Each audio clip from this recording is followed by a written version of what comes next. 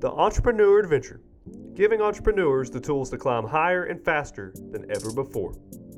You know, I could tell you, I hate to say I told you so, but it'd be a lie, my friend. I don't hate to tell you that. I mean it. I told you so. I told you that last episode with Clay Kirkland was going to be legit, and that's why we had to make it into 2 episodes. So now that we've got some wisdom, let's talk about emotional intelligence. You're listening to the Entrepreneur Adventure Podcast. I am your co-host, Josh Melton, the Side Gig Prophet. We know the true host is Chad Brown, the serial CFO. And this is all about emotional intelligence and how much it can cost you, how big a deal it truly is, and how this can be the ultimate game changer in your entrepreneur adventure, being a successful climb to the summit or be a tumble down into the valley. So here is part 2 of the interview with Clay Kirkland. So, emotional intelligence. Yeah. Start us from scratch. Sure. So it's the concept that kind of plays off the idea of your IQ, right? How smart are you? Academically, can you answer these questions and get this number, right? So now there's this idea of an EQ, your emotional quotient. And it's really how aware are you of what's going on inside of you and how that is going to impact the management of yourself and the management of other people. It sounds a little soft, it sounds a little touchy-feely. Honestly, it's just neurology, it's neuroscience, because we've come to find out, and there's been such a just massive amount of information that we've got, even in the past decade, just about our brains and how they work and how that impacts all of our lives of, hey, your emotions are in your limbic system, they travel down these pathways, and then they hit your prefrontal cortex. And that's where most of the time we don't know how to manage those well. And so we make a foolish mistake, or we say the thing that we wish we didn't say, or we just clam up when we're under pressure, or what, all these other reasons, right? It's what you were talking about earlier. When you think about past failures, especially interpersonal failures or bad mistakes that you've made, or just repeated failures you make, and you're like, why? I would have never have done that if I would have known, or I would have, those kind of things, right? You can explain so much because you didn't necessarily weren't able to identify what was pushing you forward in that, and it's an emotion. And then if you didn't have any skills on how to manage that, it's going to be whatever comes out. Like great example would be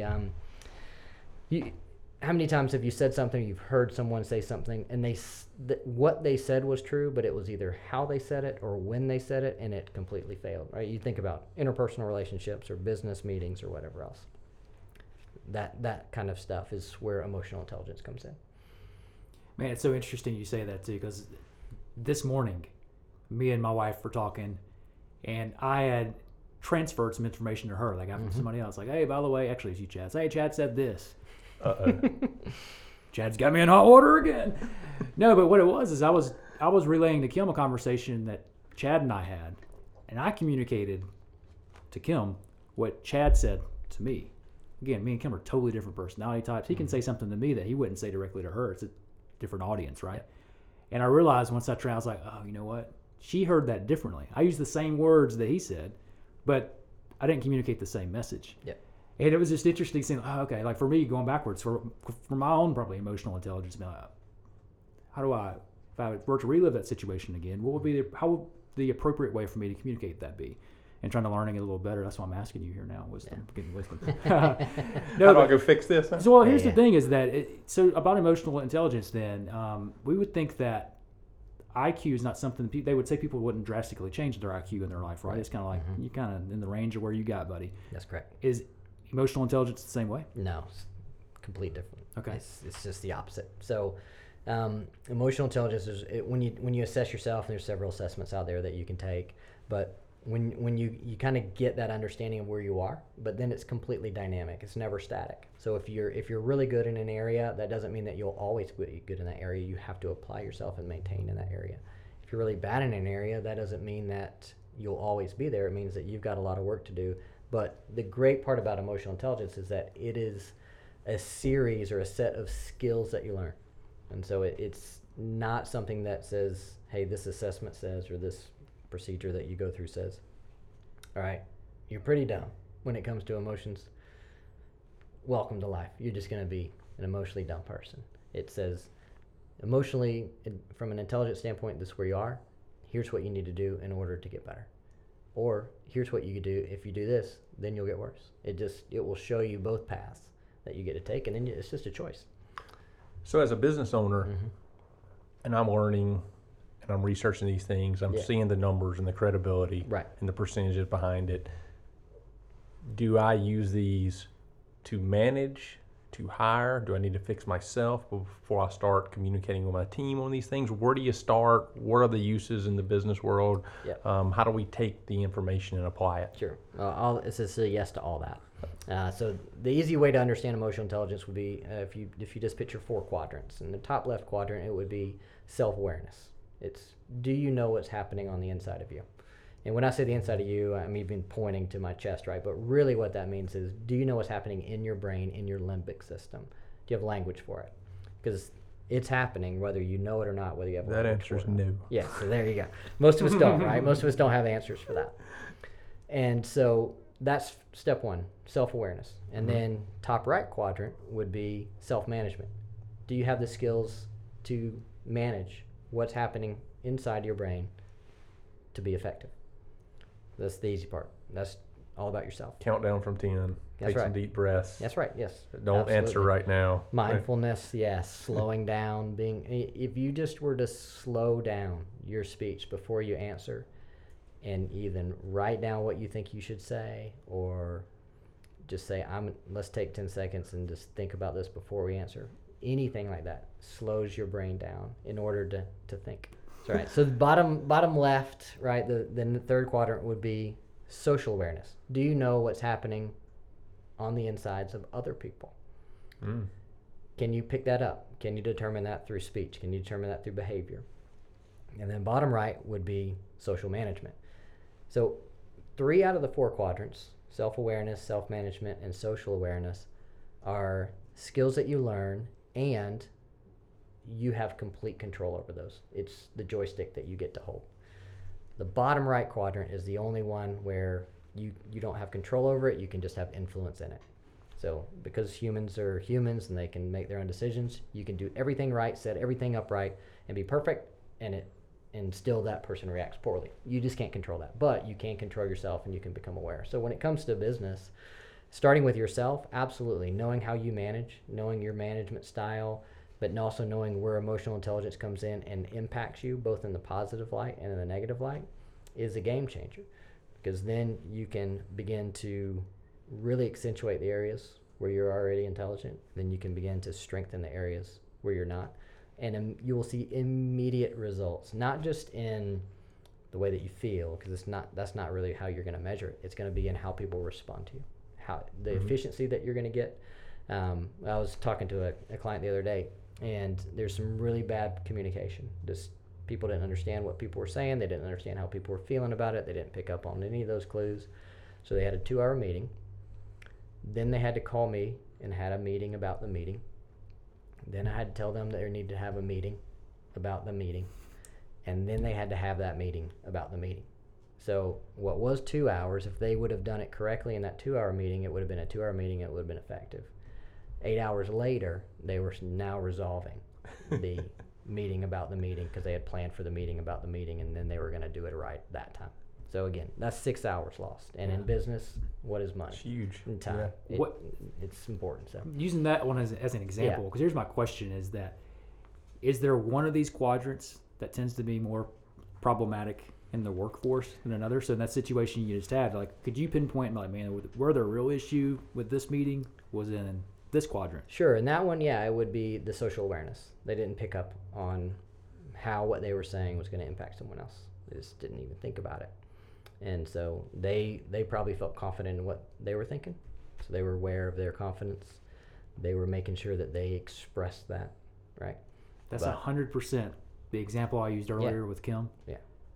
I lacked the social awareness Yeah. of recognizing, you said this to me, Chad, and it meant this, but when I say it to her, doesn't mean that. It will not mean the same thing. Yeah. I lacked social awareness in that situation. And it sounds so slippery, right? So how are you going to figure all that out? It's skills that you learn. There's just exercises you do. When I first was assessed on emotional intelligence, I was really poor in empathy, and I just started to do the things that I was told to do by the coach that I was working with, and it just rapidly improved. It's crazy. Give us some examples there, because Sure. I'm going to go ahead and admit, being vulnerable here on the podcast. Yeah, go for it. Empathy is not my strong suit. Sure. Would you agree, Chad? Boy, if empathy's not your strong suit, I'm really in trouble. Chad was making fun of what I was wearing before we started. Yeah. Completely lacking social awareness to see how sensitive I was about it. Yeah, so empathy is a big one, right? That's one Free of the consulting. Share it with us, Clay. Help us. This is couples counseling for business partners. business therapists. I have a couple clients that call me their business therapist, so I'm very comfortable there. So yeah, empathy is a big one, right? And the easiest definition there is being able to understand someone, and how you do that. You put yourself in their shoes and imagine what that's like, what that would feel like, what that will sound like, how they might be impacted by that. That's the easiest way to understand empathy, right? And so when you determine, okay, if that's empathy, and then where I am for myself, because you asked for the example, when I would have someone come into my office at Wesley and start telling me about their problems, I immediately went to, I know how to fix this. And so they were talking, but I was just formulating my answer on how to fix it. Boy, that's the world I live in. Yeah. And so then doesn't make for a great husband. Keep going. I would tell them the answer, right? And then expect them to go do it. Because it's like, it's so clear, right? And I was really good at making my thoughts clear to them. It's like, hey, I just see it, right? Here you go. And I felt like I was doing them a real great honor and service by solving the problem. And it's not that they didn't need their problem solved, right? But what I was prescribing to them was how it would work for me every time. It's like, this is how it would work for me. If it was just real clear in this way, it would work for me. If it was real up front, then it would work for me. If it was real X, Y, and Z, it would work for me. So I would just prescribe that to them. Instead, what I started to do, and one of the exercises I had to do, was take 3 instances in my life every day and in an interaction, and write down in that interaction after the fact, how I thought that other person was feeling in that moment. I was like, I have no idea. Like that, when I first started, I was like, I have no idea. No clue. How am I supposed to know this, right? You're like the loser they are. Yeah. Like, how do I even start? And so it was clunky at first, but I started to try to write down, and in one of those, I had to do it with someone that I knew. And so my wife was normally one. So I would take in the conversation, write down what I thought, and then later that day I'd say, hey, when we were having this conversation, I felt like you might have been feeling this way. Was it right? And usually I was wrong. And she's like, no, not at all. Why would you think that? And I'd have to say why. She's like, no, not at all. It's because of this. And I was like, oh. So then I'd write down, she's gonna feel like this way if this happens. And I just got a cheat sheet for her. But what it starts to train your brain is that you're looking for things beyond what would be good for you in someone, how they talk, how they look, how they feel, so on and so forth. And then I would become an active listener into that in order to get that thing. And then, so when they're talking to me about their problems, and I'd say, hey, it seems like you're feeling this way. Did I get that right? I wouldn't do it in a journal. I'd just say it out loud. I'd say, yeah, really do. And I would just meet them where they were. And this is a key part. I would meet them where they were and say, I'd understand that. If I felt that way, I'd feel, or if that was happening to me, I'd feel the same way. And at that point, they felt understood. And the reason that's so important is it used to be in psychology that we thought the power of being loved was the most powerful thing that could happen to a human being. Like when they would test the brain and put all the nodes on people's heads, when they talked about being loved or experienced being loved, that's when the brain lit up the most. And there have been 2 studies in the past 8 years where psychologists have done the same thing, but they would give them different emotions. And one of the things that they would have them feel and experience is the feeling of being understood. And what they realized, because now they can measure the brain the way they can, it lit up the same way as when you felt being loved. And so what they've come to understand is the power of being understood is as synonymous and as powerful as being loved. There's nothing greater that a human can experience of being understood. Now we can understand that thinking the opposite. So we'll take Kim as an example, right?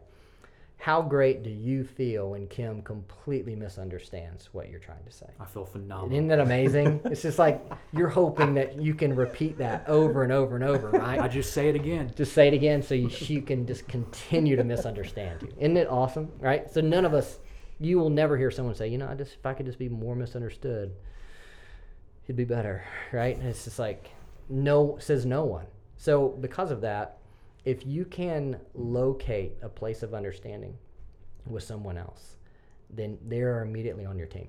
They are immediately towards you, and every part of their brain is lit up at that point. And at that point, then I can slide the answer over there to them and say, you should probably try this. Question for you. And they're all in. Yeah. Based on your experience. Yeah. Did the answers change? Or was it just your choosing first to understand what context is this coming from? The packaging changed. Okay. Okay. So Content the solution still remains. For sure. Yeah. It's just when a college kid comes in, you know the answer. I mean, that was not hard. Like 19 years of answering college kids' problems, it's like they only have 3 of them, and I just knew the answer immediately, right? So that was never hard, but I became much more effective when I changed my packaging and became connected to them, and it is a game changer. But it's interesting because the problem, it seems that when people are coming to you with a problem, or coming to any of us with a problem, is the problem ultimately for a lot of these people that they don't feel understood. They feel lonely because they're not understood, and that's actually the problem. That's the problem. Yeah. That's the solution, is help this person feel understood. Absolutely. So let's bring this back to a business perspective for a second. You talked about earlier the meetings for the meetings for the meetings for the meetings, and 6 hours are wasted and time is money. As a business owner, I got 50 employees. Yeah. If I got to listen and understand all their problems before I can give them some direction or solutions to their problems, that seems like 20 hours of wasted time a week listening to problems. How is there a balance here? How does this all kind of connect from a business owner standpoint? Yeah, for that, I would say the key there is if you can get everyone on that page moving towards that, then it doesn't rely on one person, right? So if you're the only person that's going to grow in emotional intelligence, then yes, you're going to have to carry the weight of that. So I've got to train. I can't just train if myself. I got to train my entire team. If everyone starts learning that, then what's going to happen is your personal understanding of your emotional intelligence and how to be emotionally intelligent is going to go up. But then the culture is going to start rising to that place as well. Sure. And it's going to become an experience that everyone's used to. And so an environment, yeah. And you start hiring people, and you'll start hiring people that can do that. It becomes a measurement of, okay, I want to find out how emotionally intelligent these people are, because we're striving to be this way. We're striving to have this kind of culture, and if they can't get into that culture, we know that they're immediately going to be behind. So emotional intelligence, for those who've hired you as a client, it weaves itself into being a part of their culture, and then like anybody who's coming into their culture, like one of our core values of that is these people have to have emotional intelligence. Absolutely. Can you win with somebody that's way on the lower scale of the spectrum of emotional intelligence? Say I've got a manager and they're skilled, they're a technician and really skilled at what they do. It works better when you say, I have a friend who has a manager, instead of say I have a manager. Yeah, that's true. I know this guy who has a manager and very talented in what they do, but extremely emotionally unstable. One day things are great, the next day seriously may cuss everybody out in an hour, slam the door and leave and get in the car and go home. For sure. And can that person adapt, or are they so hardwired in such a low end of the spectrum where as a business owner you should look at other solutions? When do you make the decision to fix versus replace? Yeah, that's a great question. And I would not say, it's the magic bullet, it fixes everybody. Because one, as a business owner, you're going to have to invest the time to do it. And those type of people take time. I'll give you an example here in a second. The second one is the person who's going to be involved in it is going to have to be willing to change. And so if there's a willingness to change and there's a willingness to invest the time, then yes. The answer would be yes. I'll give you the example of a client, and he lives in another state, so you won't be able to figure it out. And I was called in by his board of directors, and they said business acumen, they'd never seen anything better. Interpersonal relationships and leadership acumen, they just couldn't have any more of it. So they brought me in for two reasons. They said, one, we need you to assess him and see where he's at. And then two, we need you to determine if he's fit to still be the CEO. And if you think he is, then we need you to fix him. That's what they said. And so Boy, what a mission. Yeah, I was like, no problem, right? So of course I I lead with a yes. That's right. So I said, okay, great. I met with this guy.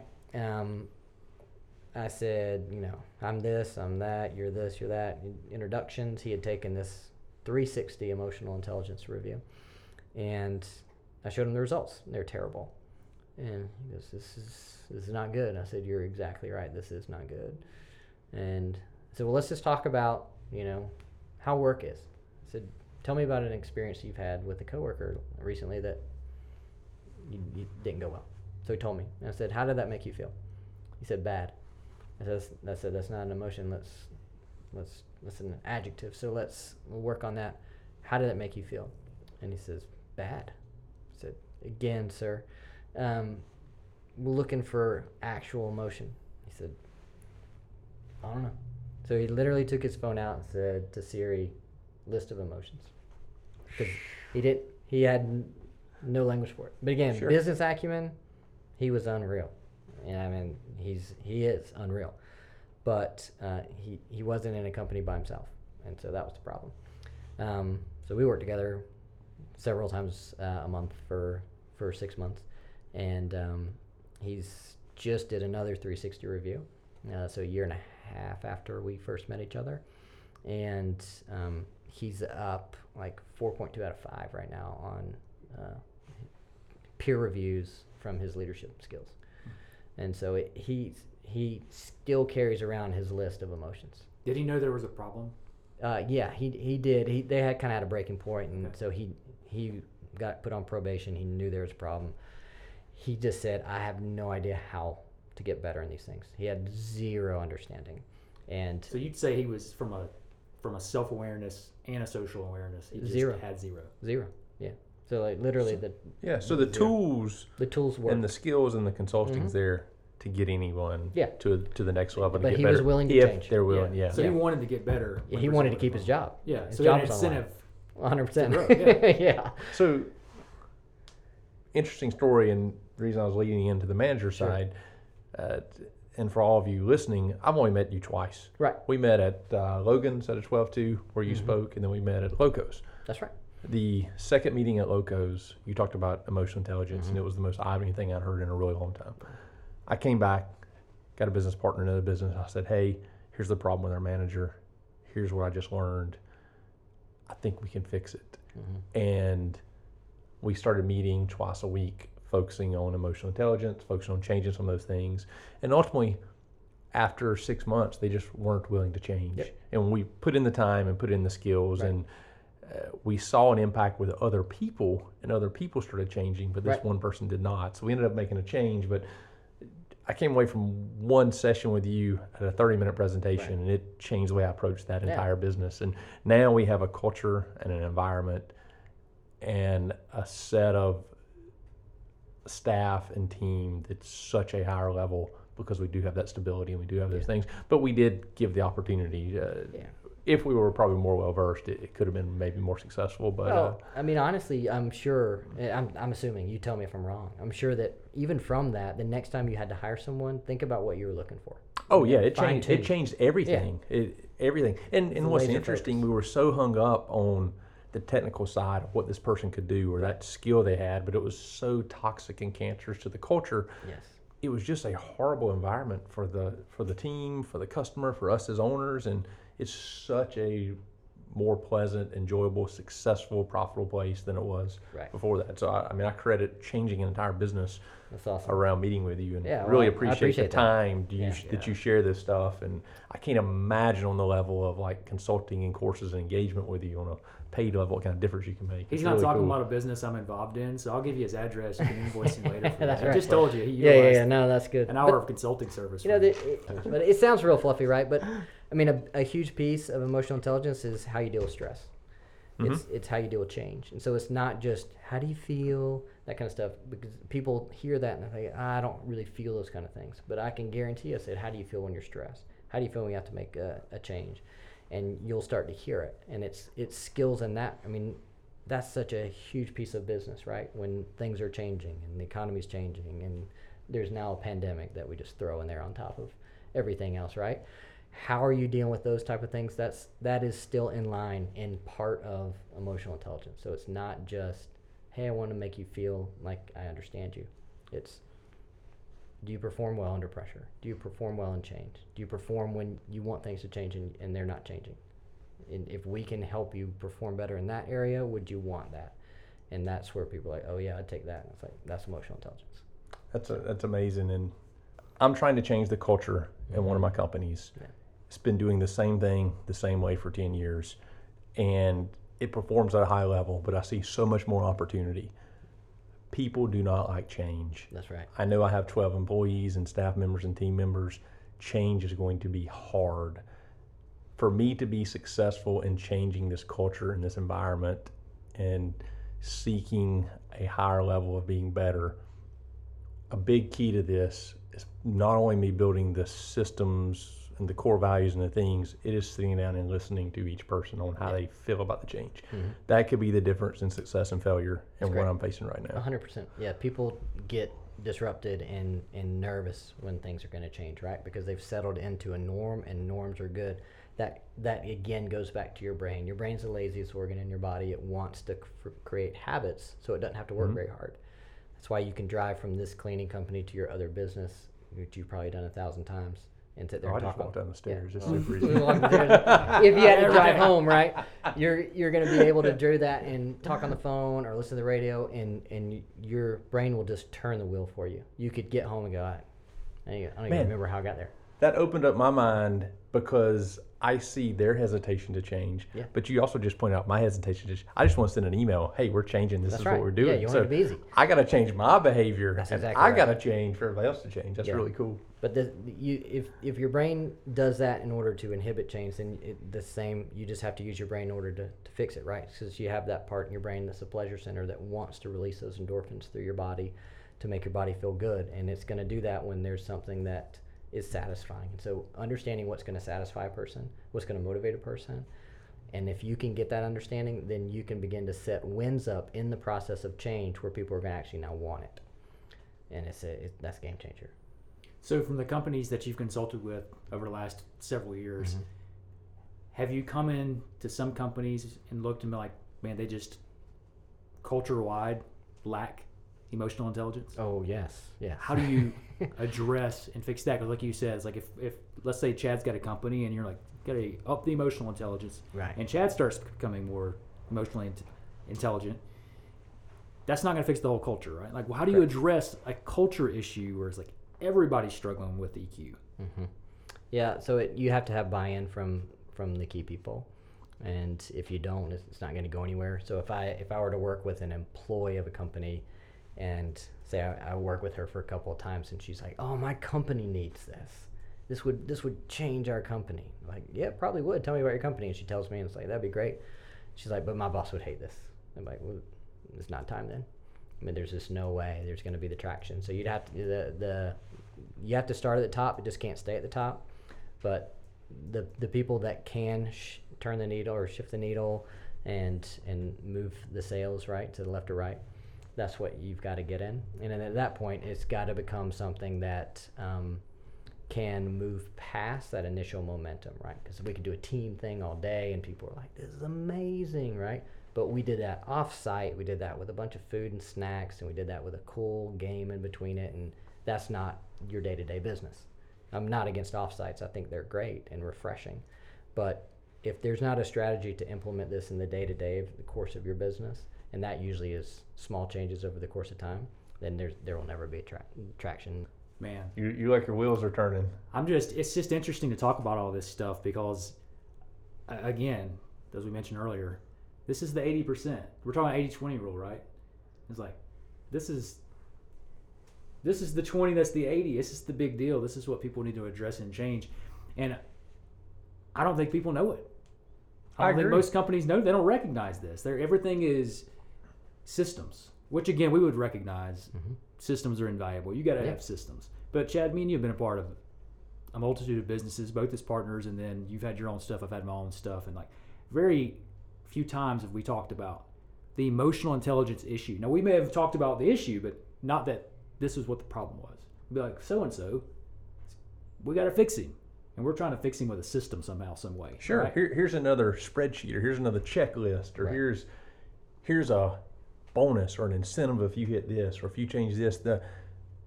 No sort of time or structure around understanding or around emotions or feelings or stress or what do you want or what's the win for you. Right. And even when, as a business owner, when you live in the black and white world that my personality of a box of an accountant or somebody fits into, the answers to things are the wrong answers. If I see a company culture issue, I'm like, man, maybe we need to provide some more snacks, or maybe we need to every quarter go play on some ropes or something, or do some fall trust test. Like, not day to day change the environment of where you're working and how you're understanding your people and how you're connecting. It's huge. I want to know, Clay, how you create a culture of emotional intelligence growth where people are consistently focused and leveling up on their emotional intelligence. Good I don't think people know how. I mean, like you said, there are some tips and tricks to expand and grow in your emotional intelligence, but how do you create that within the company culture? Yeah, so I think a big part of that would be when people see what it can do. So it's you have to start with the understanding of where's our company going? Do they know that, right? And when it talks about your culture, it's like, do they know what kind of just environment you want, right? So let's say they knew that. And then you can say, hey, because of that, we need to be this type of people, right? So you can lay it out really clearly. But until someone sees how it's going to impact them, that's all company, right? So again, you're at an offsite and you're speaking this huge vision about this company or that company and how it's all going to be. That's great. But it's day to day for sure in the systems, but then it's still personal because every single person has to play a part in it in order to do it. So being able to have that trickle down to, hey, this is how it's going to, as a receptionist, this is how I can play a part into that. Because they might say, well, that's not important for me because I do this. Or I'm in sales, so that's not important to me. Even though sales it's key. And emotional intelligence is just the game changer in sales. Huge cosmetic company did emotional training for half of their salespeople and then purposely left half of their salespeople out. Almost like a science experiment with 2 rats. And measure them over the next quarter. $2.7 million more in sales for the emotionally intelligent trained than the non-emotionally intelligent trained. Why? Because you're selling a product as a person. You're selling a product to a person, and if you understand them, you understand yourself. You can read the room. It's just better. And so it's from the baseline of you're in a business. You got to sell things. It matters in sales. Then it matters in systems. Because if your system is not going to promote those things that you want, then your system is going to work against your culture. It's got to work in profits, because what are we going to do with those profits and how are we going to do it? At just every level of your business, you're going to have a plan for how this works, but then show whoever is in that place how they can contribute to it. Because most people will talk themselves out of it.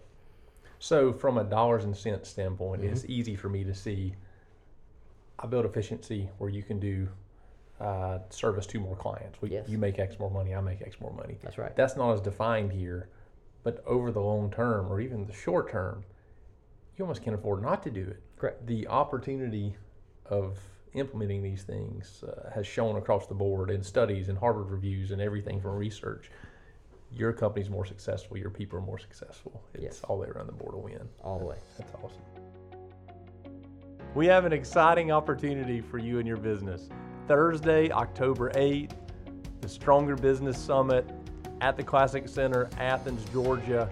It's going to be an awesome speaker business conference, in-person speakers, all-day event. You do not want to miss it. This conference will revitalize and strengthen you as a business owner. It's going to help reignite your passion for chasing your goals. It's going to help you grow yourself and grow your business. It's going to be the first conference held in the new hybrid conference model. This is a social distance format offering you a chance to engage safely on your own terms and whatever level you feel comfortable.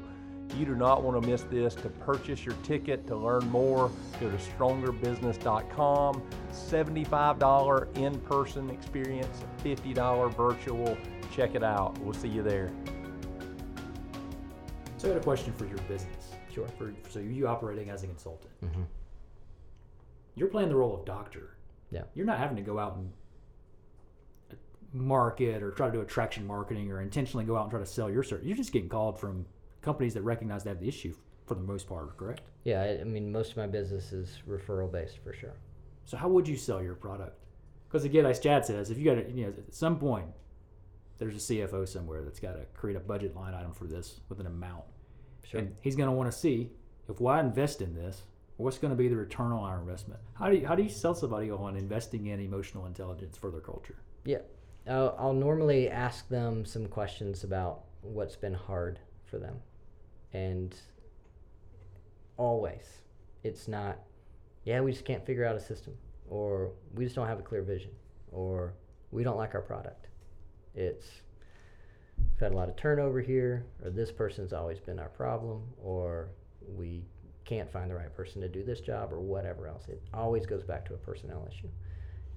Just because at this point we're not run by computers, we're machines, or artificial intelligence yet. And so it's still people doing business, right? And so I'm just say, hey, tell me about your problems. If you wanted to make this place better, how would you do it? And if you had a magic wand, what would you touch? And, they'll say things like, I'd just touch the bank account, and it's like, all right, great. So Chad was probably thinking that as soon as you said it, I could see it in his face. I touched the bank account. I was like, all right, that's great. So if you can't touch the bank account, if you have to touch only something within your business that you've created, what would you touch? And eventually, it always gets back to that. Or I'd ask a question like, when you complain about your job, what do you complain about? And it's not, I don't have a clear vision. It's not, sure, I don't like my product. It's, I can't find the right people to sell it. Or I thought that I hired this person in this, or I had this person for 10 years and they just about killed me. Those kind of things. It's like, that's exactly right. Tell me about that problem. And then as they're talking, I can just go ahead, I just finish their sentence and just say, I can explain that to you. And that usually works. The problem you hadn't been able to fix for 10 years. That's right. I can fix for you. I can fix for you. Mm-hmm. That's pretty valuable. Yeah. So do you see sometimes where, because this is what my trend has been as a leader, is I am constantly looking for the strengths of the people that are on my team. Yeah. All right, what is this person good at? And then how can we shift their job towards their strengths? Yeah. Do you ever find where that's what the issue is? Or is it, do you feel like it comes back more often than not, like, hey, actually it's an emotional intelligence issue? Or is it making sure, again, going to the strengths finder aspect of you, do we just line people up in the wrong line sometimes? And it's like, oh, this guy actually should have been a point guard because he can dribble and I got to play in center. Yeah, that happens. For sure happens. I mean, sometimes people are just in the wrong position and they're frustrated, and you put them in another position. That's great. I find more that people who are the trouble in the business have already been shifted around. They're like, well, we had him over there, and then he didn't get along with that manager, so then we put him over here. Then we put him through this program, and they're just trying to go, and it can happen to where their strengths aren't aligned with their job. More often than not, there's something wrong with the person. They don't know how to function in a certain area of the culture that they want, and they can't handle it, and so they just pass them around. It's like, maybe you can fix them. Maybe you can handle them. Maybe you'll get along with them, so on and so forth. And so it's more that emotional intelligence piece.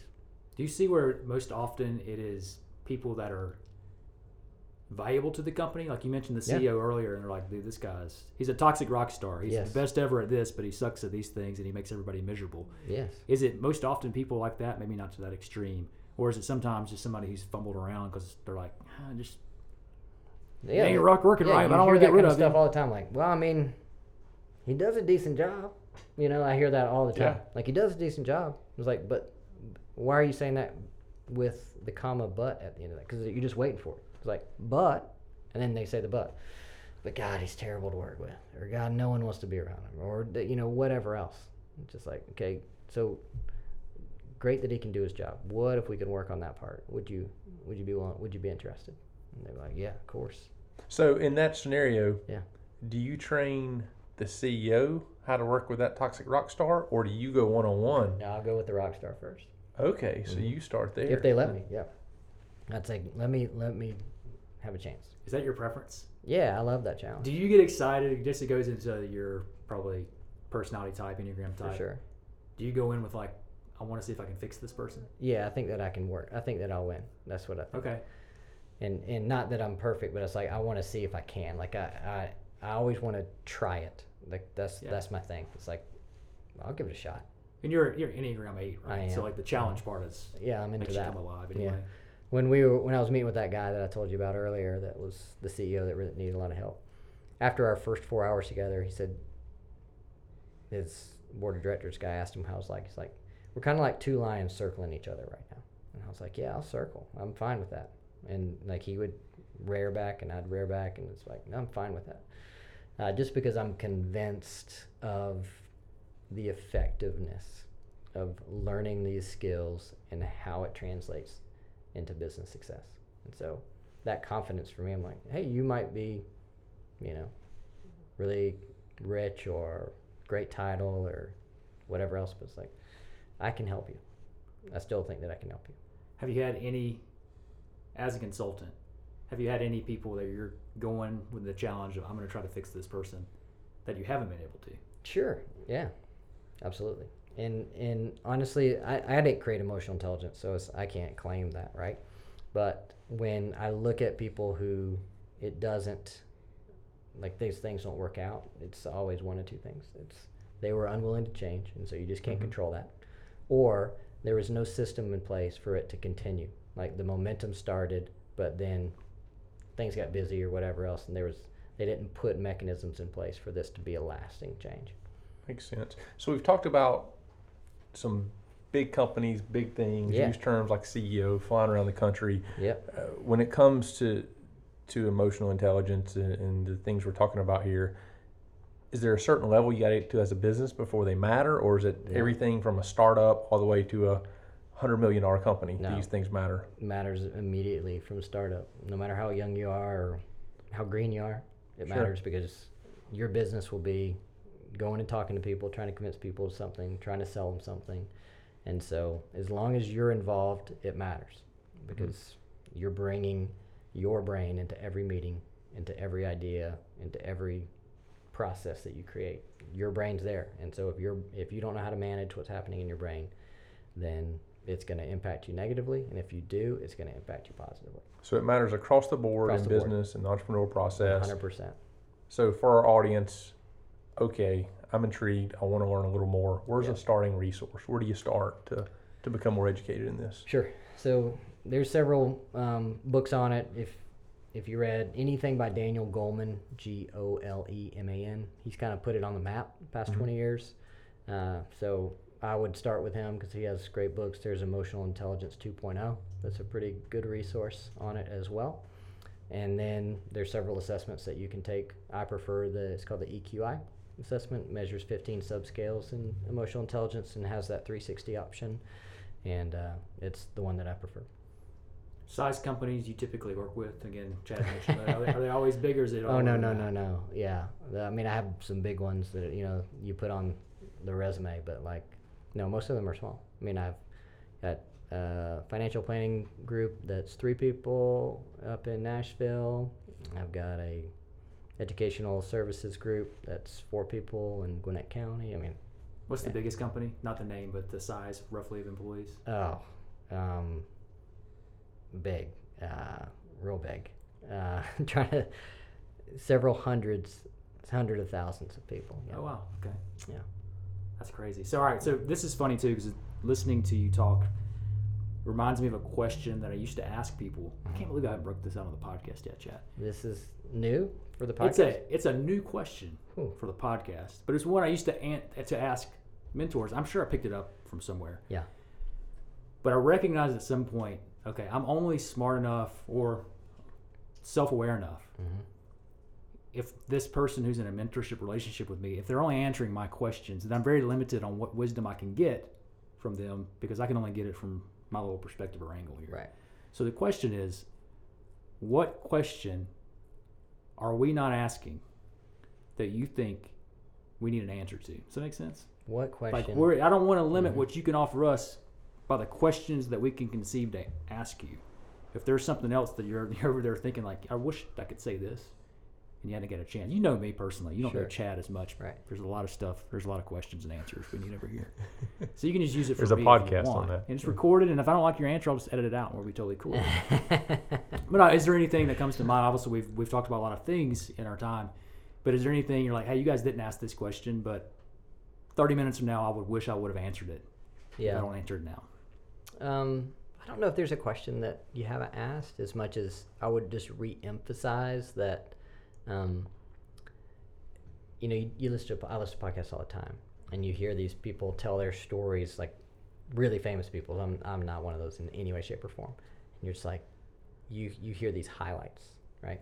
And they'll say, I started this, and then 3 years later it was 125% of what I had, and then 2 years later it's 1,000%. You're just like, oh my gosh, amazing, right?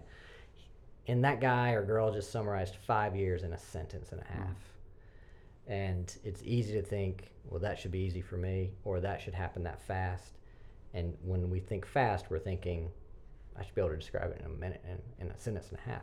And what he really described was nearly 2,000 days of what he was doing or what she was doing. And so I think that part of, I can't tell you how many hundreds of hours I spent in front of whiteboards by myself, trying to learn skills on how to read people and how to understand people and how to take their assessments that they give me and help them. Like I just would create people. I used thing I just Googled, said, a random algorithm, and I would just take those strengths and put them in that algorithm, and it would shoot me 5, and I would just talk to that person. They weren't there. I would just talk to that person for hours, and if I thought something was good, I would write it down. I mean, just hundreds of hours to do that.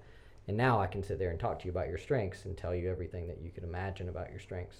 Literally, you could just tell me you're 5, and I'll talk to you for about 8 hours, just in any way, shape, or form. I just want to know if you talk to me for 8 hours, if you're going to bill me for the 32 you told us about. Yes, that's right. Those are all billable. And but the point is that didn't happen at a course. That didn't happen. That just happened because I wanted to be excellent, and I wasn't going to stop until I got there. Yeah, so, you put in the work. Yeah, for sure.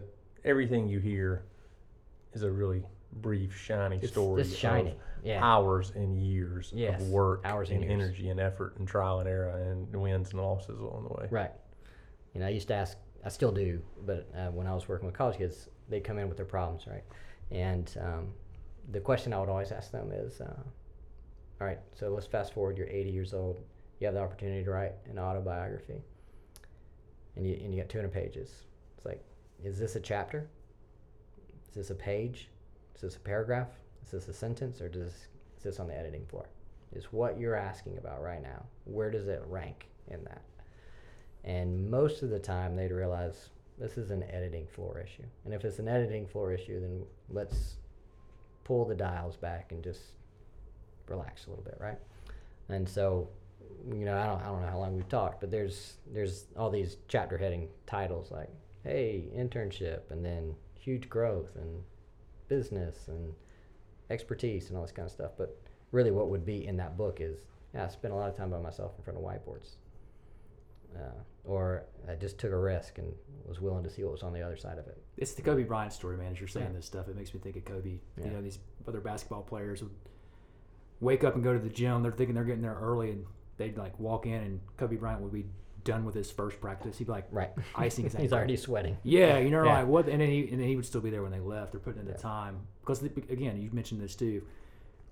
Kobe Bryant was committed to excellence with his craft, and he was willing to put in the time because he was determined to be the best that he could be. That's great. Whatever that meant for history. So I do have one more question for you. Yeah, man. And I want you to, the best you can, tap back in to 21-year-old Clay Kirkland. Yep.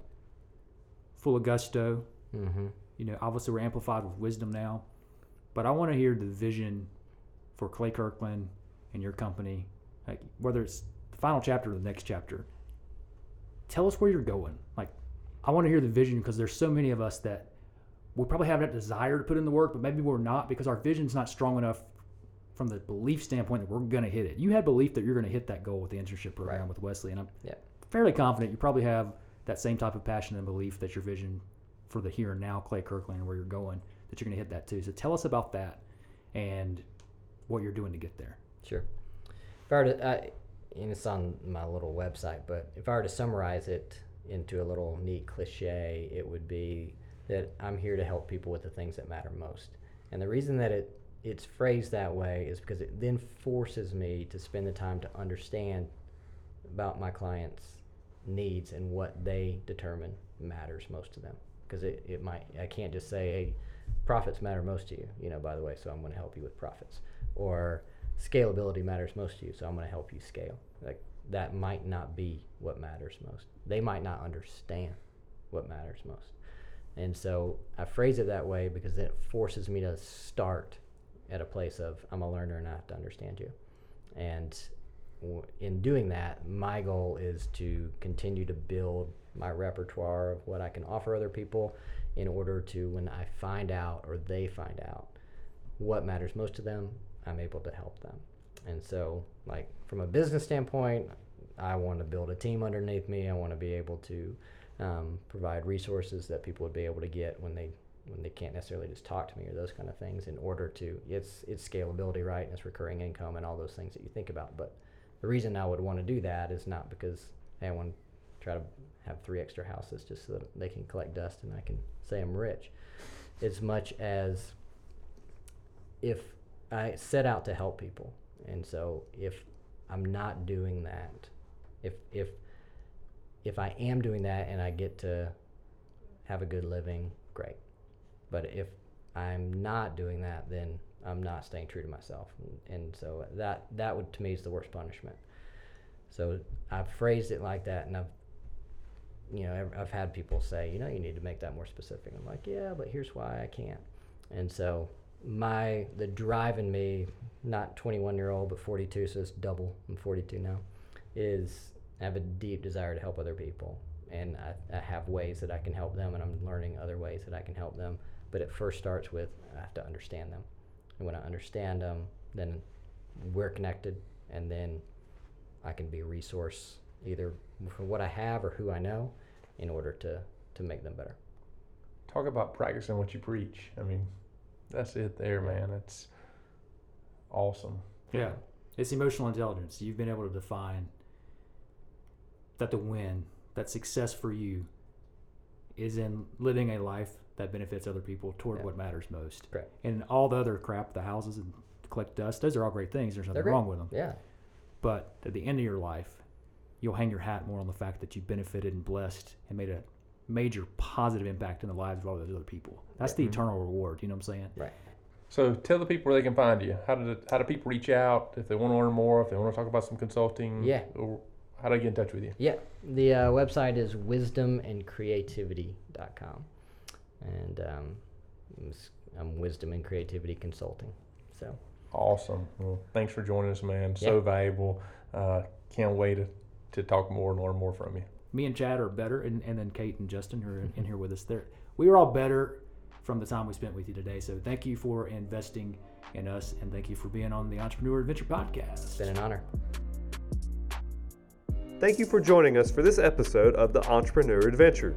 If you enjoyed today's conversation, please be sure to like and subscribe to the Entrepreneur Adventure wherever you listen to podcasts. Also, be sure to check us out on the web at www.theentrepreneuradventure.com and follow us on Facebook and Instagram as well. And remember, the Entrepreneur Adventure does not have to be traveled alone, but is a journey to be shared. We'll catch you next time on Entrepreneur Adventure, where we give you the tools to climb higher and faster than ever before.